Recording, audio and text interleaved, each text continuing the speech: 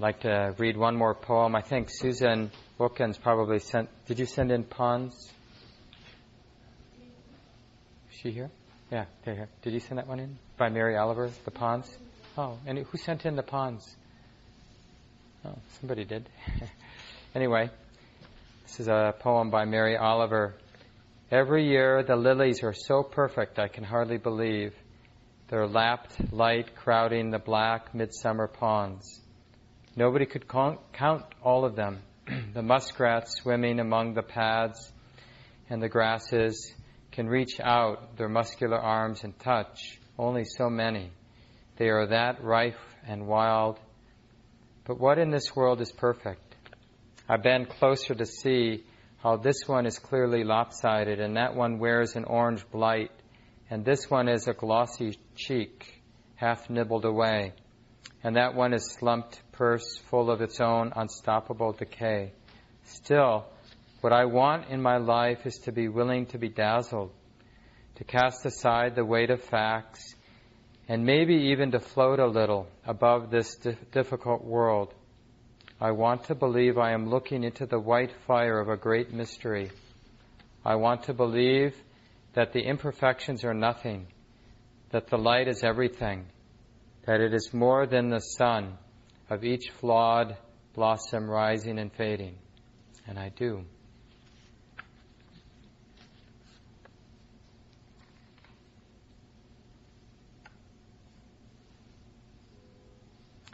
So this is our last night we'll be spending with Mudita, appreciative joy, at least in terms of our class. Hopefully it's alive and well in us, and will be manifesting in all kinds of subtle and obvious ways forever and ever, increasing,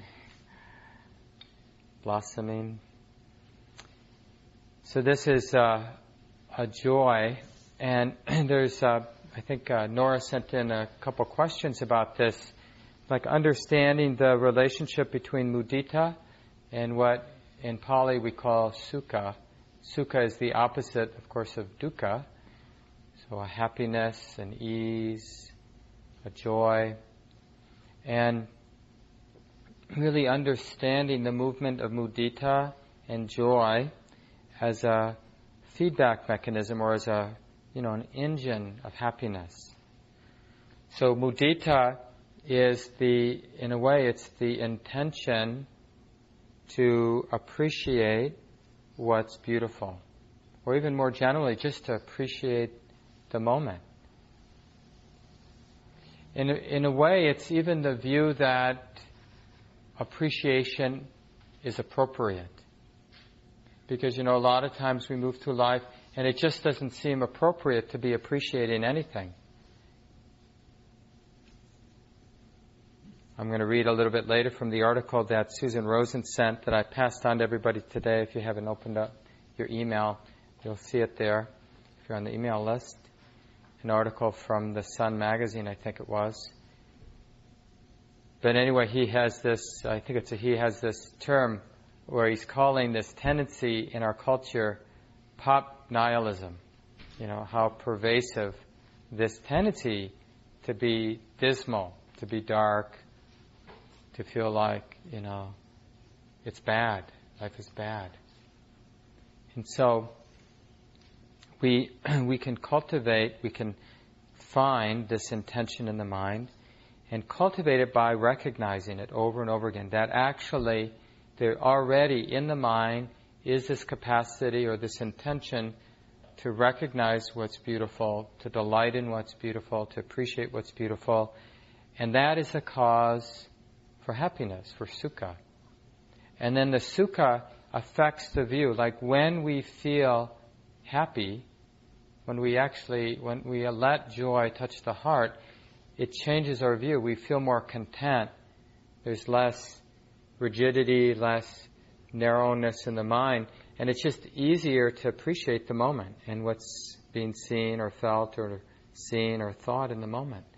It's just so much easier to appreciate things when we're not feeling stepped on or heavy. Even just, I'm sure you've noticed when you've got a lot of physical pain in your posture, it's not easy to do mudita, is it?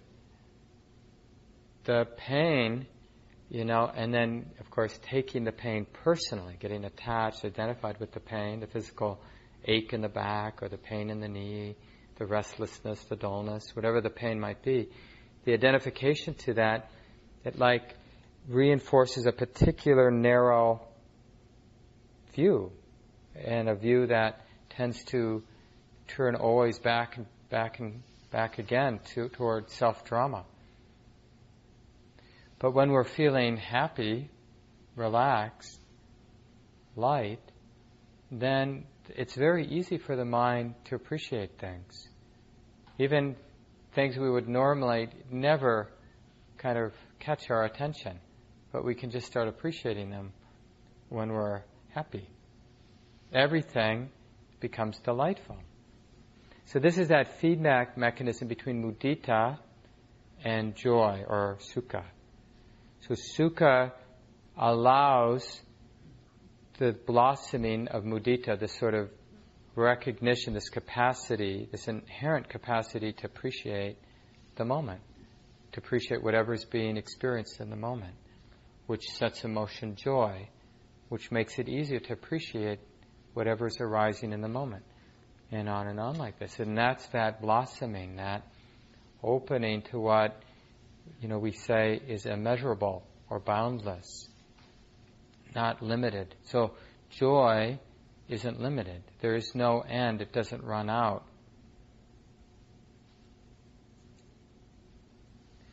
And this is important that, just opening the mind beyond a sense of scarcity.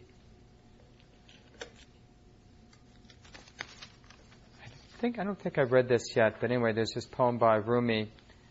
Lord, the air smells good today. Straight from the mysteries within the inner courts of God, a grace like new clothes thrown across the gardens. Free medicine for everybody. Face to face with the lion, I grow leonine. Walking out of the treasury building, I feel generous. Anyone still sober in this weather must be really afraid. I was listening, and I sent a link to this talk a couple of weeks ago. I was listening to Sally Armstrong's talk. Sally Chloe Armstrong, she's the partner of Guy Armstrong, both teachers at Spirit Rock, wonderful Dharma couple. And she gave a talk on mudita a couple of years ago, and I was listening to it. And I don't know if she came up with this, but it just makes so much sense that as useful as the Four Noble Truths are in terms of directing our attention, every once in a while it's probably really useful for us to reframe the Four Noble Truths. It's really the same thing, but just putting it in the other direction. So instead of there is dukkha, we say there is sukha, there is joy, there is happiness. Joy has a cause. Instead of dukkha has a cause, we say joy has a cause, namely letting go, or non-grasping, or letting things be. This joy should be fully, completely realized. We should, as one of the discourses of the Buddha says, we should fully, completely set it in motion, set it free. Like Havis, I think I mentioned last week, that line, tripping over joy. And then the last truth, of course, and there's a path to this complete embodiment of joy, complete expression of joy and happiness. Now I'll read from that article that Susan sent. Secrets of Pronoria. Is that how you say it, George? Pronya? Yeah, I've never heard that word before. So is it just a Greek word, or is it also used in English? I haven't heard it in English. Yeah. No, I didn't. Providence. Yeah, so it means providence in English. In English, yeah. And what was the other definition you said? Proactive caring. Yeah. Like, you care for somebody else, take measures before they need it, right? To make sure that it's correctly. Oh, great. And it's just a fun article, so I recommend that you read it. And he's just talking about appreciative joy, but from a different angle, not Buddhist angle at all. And so anyway, and there's just a section here I want to read. In this particular section of the article, it's called "Evil is Boring." When an old tree in the rainforest dies and topples over, it takes a long time to decompose. As it does, it becomes host to new saplings that use the decaying log for nourishment. Picture yourself sitting in the forest, gazing upon this scene. How would you describe it? Would you dwell in the putrefaction of the fallen tree while ignoring the fresh life sprouting out of it? If you did, you'd be imitating the perspective of many modern storytellers, especially the journalists, novelists, and filmmakers and producers of TV dramas. They devotedly believe that tales of affliction and mayhem and corruption and tragedy are inherently more interesting than tales of triumph and liberation and pleasures and ingenuity. Using the machinery of the media and entertainment industries, they relentlessly propagate this dogma. It's not sufficiently profound or well thought out to be called nihilism. Pop nihilism is a more accurate term. The mass audience is the victim of this inane machine that makes the Nazi Ministry of Public Enlightenment and Propaganda look like a child's backyard puppet show. At the Beauty and Truth Laboratory, which is this organization he's established, we believe that stories about the rot are not inherently more captivating than stories about the splendor. On the contrary, given how predictable and omnipresent the former have become, they are actually quite dull. Obsessing on evil is boring. Rousing fear is heck-nine shtick. Wallowing in despair is a bad habit. Indulging in cynicism is akin to committing a copycat crime.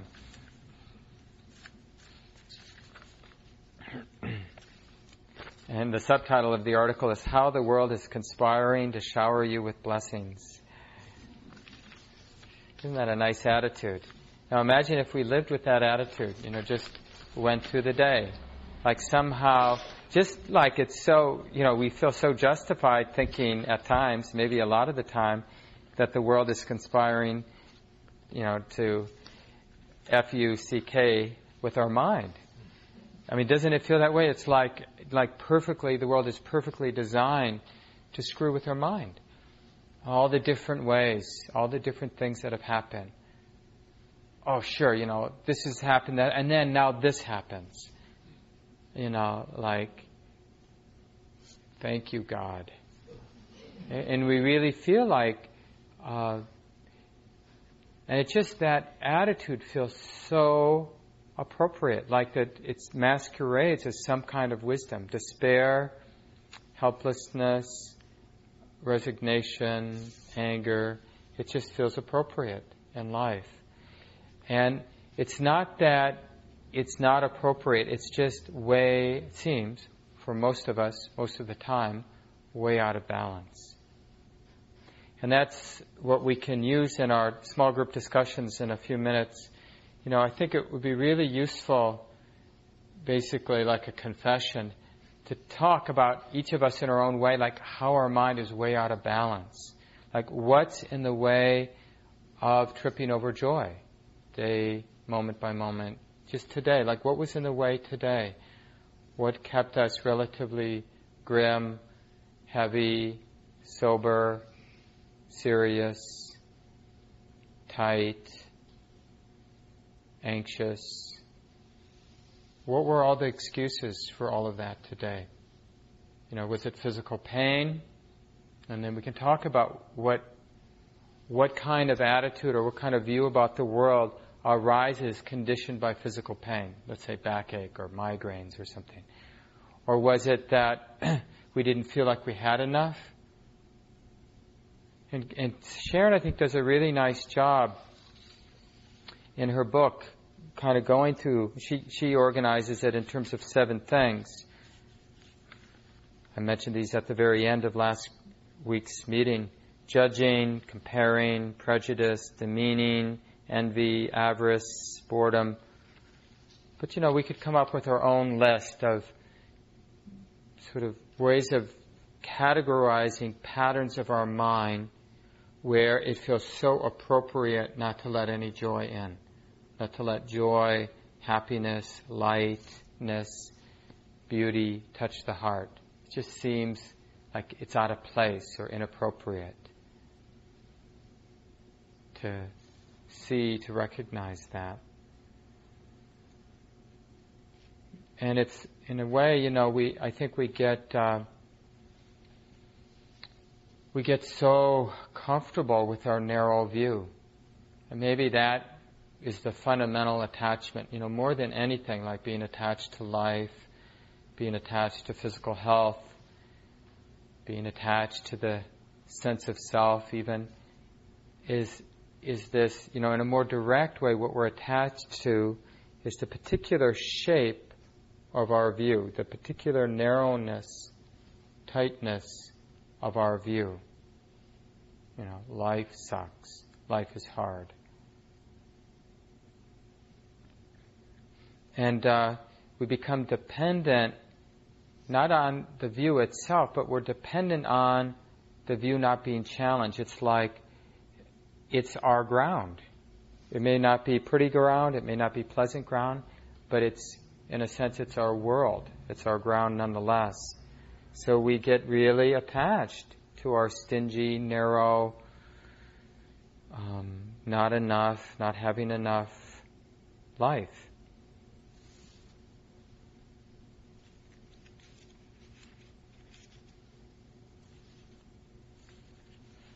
In a particular section in Sharon's book on demeaning, this tendency that comes out of that basic stinginess it's basically we're defending this narrow, tight point of view. So that means we have to immediately diminish anything that looks beautiful, anything that's pretty, beautiful, happy, any happiness around us. It has to be diminished. It doesn't matter.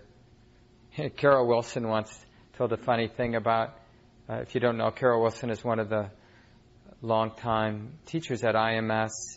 He's lived at IMS in Massachusetts for a long time and started out with Steve Armstrong and Guy Armstrong as staff at IMS in the mid-'70s when it first opened up. A number of our current senior teachers were originally just staff people at the center when it first opened. And I think while she was staff, but maybe she had just become a teacher, two of the staff people at the center had fallen in love. And Carol was walking with somebody outside and saw the two in the first flush of love, holding hands, walking down. And Sharon turns to the person she was walking with. It will never last. And probably she was right. I mean, relationships for sure generally don't last forever. How could they? But it's just interesting, that attitude, like immediately we pick up like, it's just what it is. It's just, we're diminishing happiness. It's like, it's not important because it's going to be temporary. It's not real because it's temporary. I feel that way a lot about nice days. I don't know if other people do this, but, it'll be a really nice day, but, I know it's going to be over in 5 hours. And it's like, I don't want to appreciate it. And this is like, happens in Buddhist practice where we overcompensate for having sort of a sense of impermanence, that things are changing. It's like we overcompensate by not appreciating anything. Like, why bother enjoying the food? Because the meal's going to be over. I mean, relatively speaking, it's going to be over in the blink of an eye. So why bother showing up and really tasting the food, feeling the body being fed, or any pleasant moment? And the mind starts to get addicted to negativity. And then because of the addiction, the identification, it has to work really hard at dismissing happiness, our own and others, because it threatens the view that nothing matters. So this is that nihilism that the article refers to. So I'll just read a little bit from Sharon's chapter. She has a lot of interesting things, so if you haven't read it, I recommend reading what she has to say about these different qualities. We might be resentful of someone who has a great deal of faith or love, someone who can feel basically at ease even when they are encountering hard times, or who can exhibit kindness in the face of difficulty. Besides feeling as if we might not be able to have as much faith or love because they've already got it all, we might also suffer by feeling that we fall short by comparison and want to diminish them so that they're more like us. Does that sound familiar? It's like if somebody is really open and alive and we're not so open and alive in that moment, it's like threatening to us. So we have to diminish, like they must be naive or they're sort of Pollyannish or something like that, that lightness that we're seeing in them. It's not really real. It's not based on the facts on the ground. When we view reality in that way, the more someone else has, the less we have. Then certainly it is easy to feel the threat of deprivation, to become resentful and embittered, and to feel the need to demean others. When we feel that there is a fixed or static amount of good things in life, we must constantly compete for them. When we have no concept of the ability of good qualities to flower and replenish themselves, we are all impoverished. And this is, she goes on from here to talk about sharing the merit. And we talked briefly about it at the very end last week. But one of the nice things about this tradition in Theravada Buddhism of reflecting on our goodness and then happily sharing it with others, the blessings of our lives, and then sharing it with others, is it forces us to recognize this exponential quality of joy and goodness. How the remembering of our goodness and the giving away of our goodness actually leads to there being more goodness in the heart in the moment. It's like we recognize directly that it doesn't run out. That there's just more. It's like that parable in the Bible of the 40 loaves, and feeding all those people. There's something about the beauty of the heart and mind, the goodness of the heart and mind, that when it's recognized, when it's acknowledged, when it's appreciated, it just grows. There is no end to it. And this really helps us to overcome, this tendency towards nihilism. It doesn't matter. There isn't any happiness. It's just about getting by, just getting to the end, just making it through.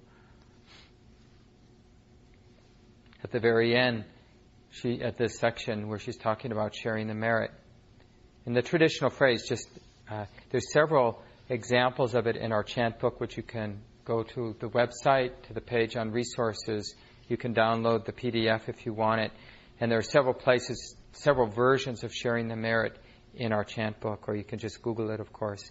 But in the chapter here, Sharon has a very short, simple version of it. May the merit of this action be shared by all beings everywhere, so that they may come to the end of suffering. So every time you do something nice, you let somebody in on the freeway, and you can just say that. May the merit of this action be shared by all beings everywhere, so that they may come to the end of suffering. I mean, what a nice thought. If that doesn't make us feel good, that is such an empowering thought that somehow this action is going to support the alleviation of suffering for all beings. And we can even sort of increase the power of it, like in the Buddhist tradition, the Theravada tradition, some of you know about Angulimala, famous character who was an assassin who had killed 999 people, according to the legend, before the Buddha intervened, and Angulimala became a disciple of the Buddha and eventually a fully enlightened disciple of the Buddha, monk. And he was about to kill his mom, and that's when the Buddha intervened. But once he became a monk and started his practice, he was having a really hard time, because whenever he went to town to collect alms, food for his day, of course, the people were frightened and angry, and they didn't really trust the fact that he'd become a Buddhist monk. They remembered him as a sort of mass murderer. So they'd throw things at him and swear at him and, beat him up and stuff. And at some point, I forget exactly the specifics of the story, but a woman was having trouble with her childbirth, with birthing her child. And Angulimala really wanted to help, but the monks were prohibited from sort of doing anything that might look like magic. But the Buddha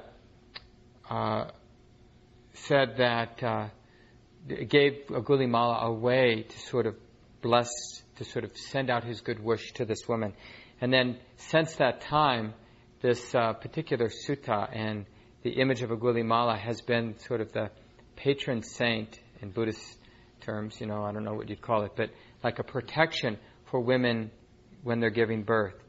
And so what he said is, since becoming a monk, I have not engaged in any harmful activities. By the power of this, by the power of my not causing harm to others since having become a monk, may the power of this, may the blessing of this somehow make your childbirth easeful. Something like that. And so we can do this too. This is basically a form of sharing the merit. We can just reflect on anything. Let's say, you've been in a committed relationship for 20 years and you haven't committed adultery.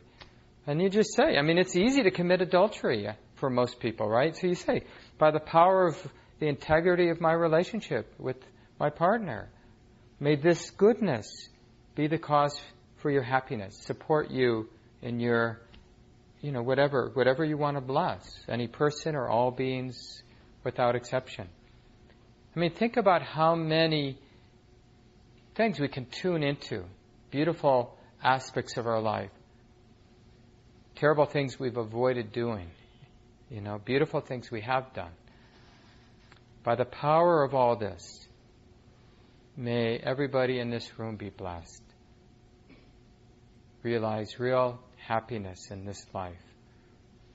That feels good. That feels good.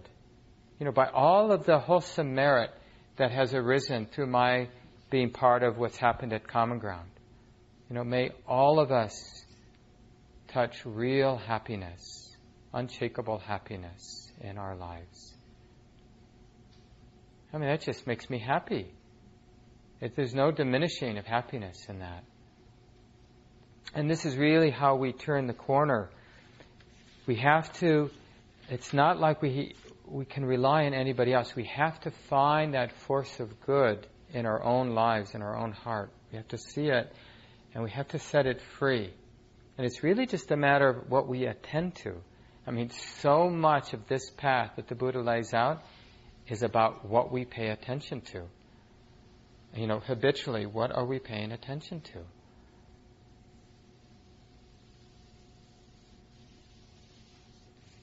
I remember once I was in a retreat with a beautiful teacher, and he said something like that at the end, just sort of blessing people, and I felt really touched by it. And I was talking to somebody later, and he told me, "Oh, they all do that. That's just a habit that these, monks, or this person actually wasn't a monk, that they do at the end of their retreats. They say this sort of basic recitation of sharing the blessings."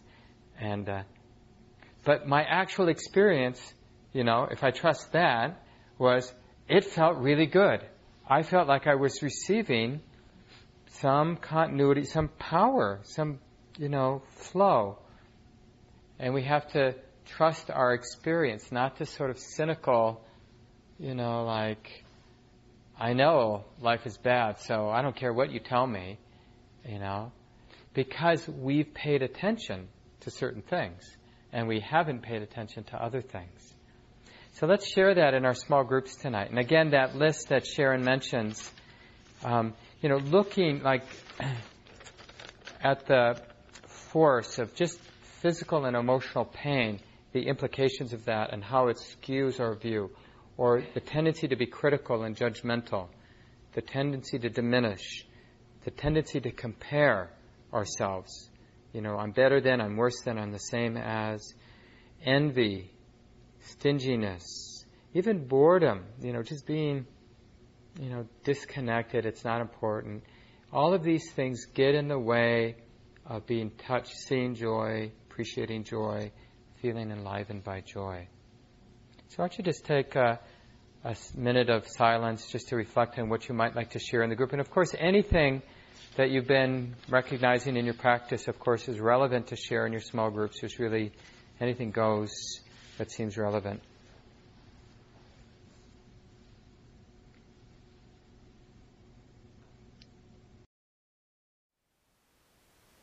Thank you for listening. To learn how you can support the teachers and Dharma Seed, please visit dharmaseed.org/donate.